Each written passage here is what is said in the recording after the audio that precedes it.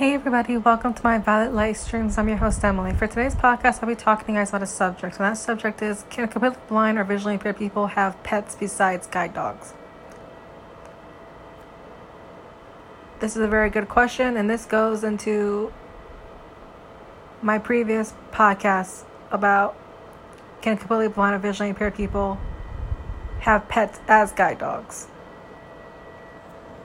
So I believe completely blind or visually impaired people can have other pets, such like cats, dogs, turtles, whatever they want to have. I believe they are able to have it, but just as pets.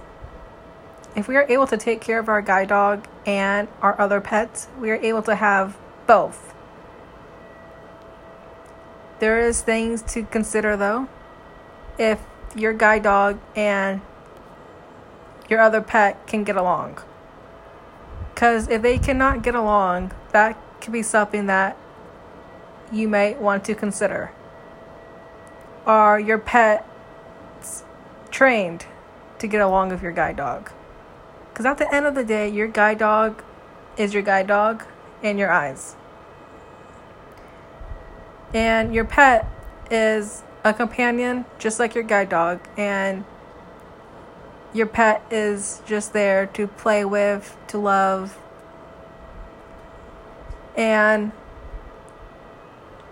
a pet can be your eyes, and they can tell and they can do things for you like a guide dog, but guide dogs are trained professionally by trainers to do what they're meant to do, be your eyes, and to show you different things.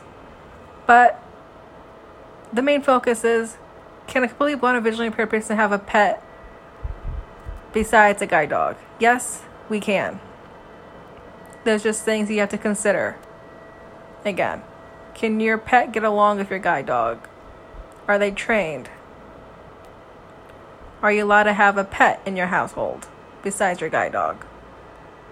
But the answer is yes, we're able to have other pets beside our guide dogs. Thank you guys for listening to my podcast today. Today's subject is, can completely blind or visually impaired people have pets besides our guide dogs?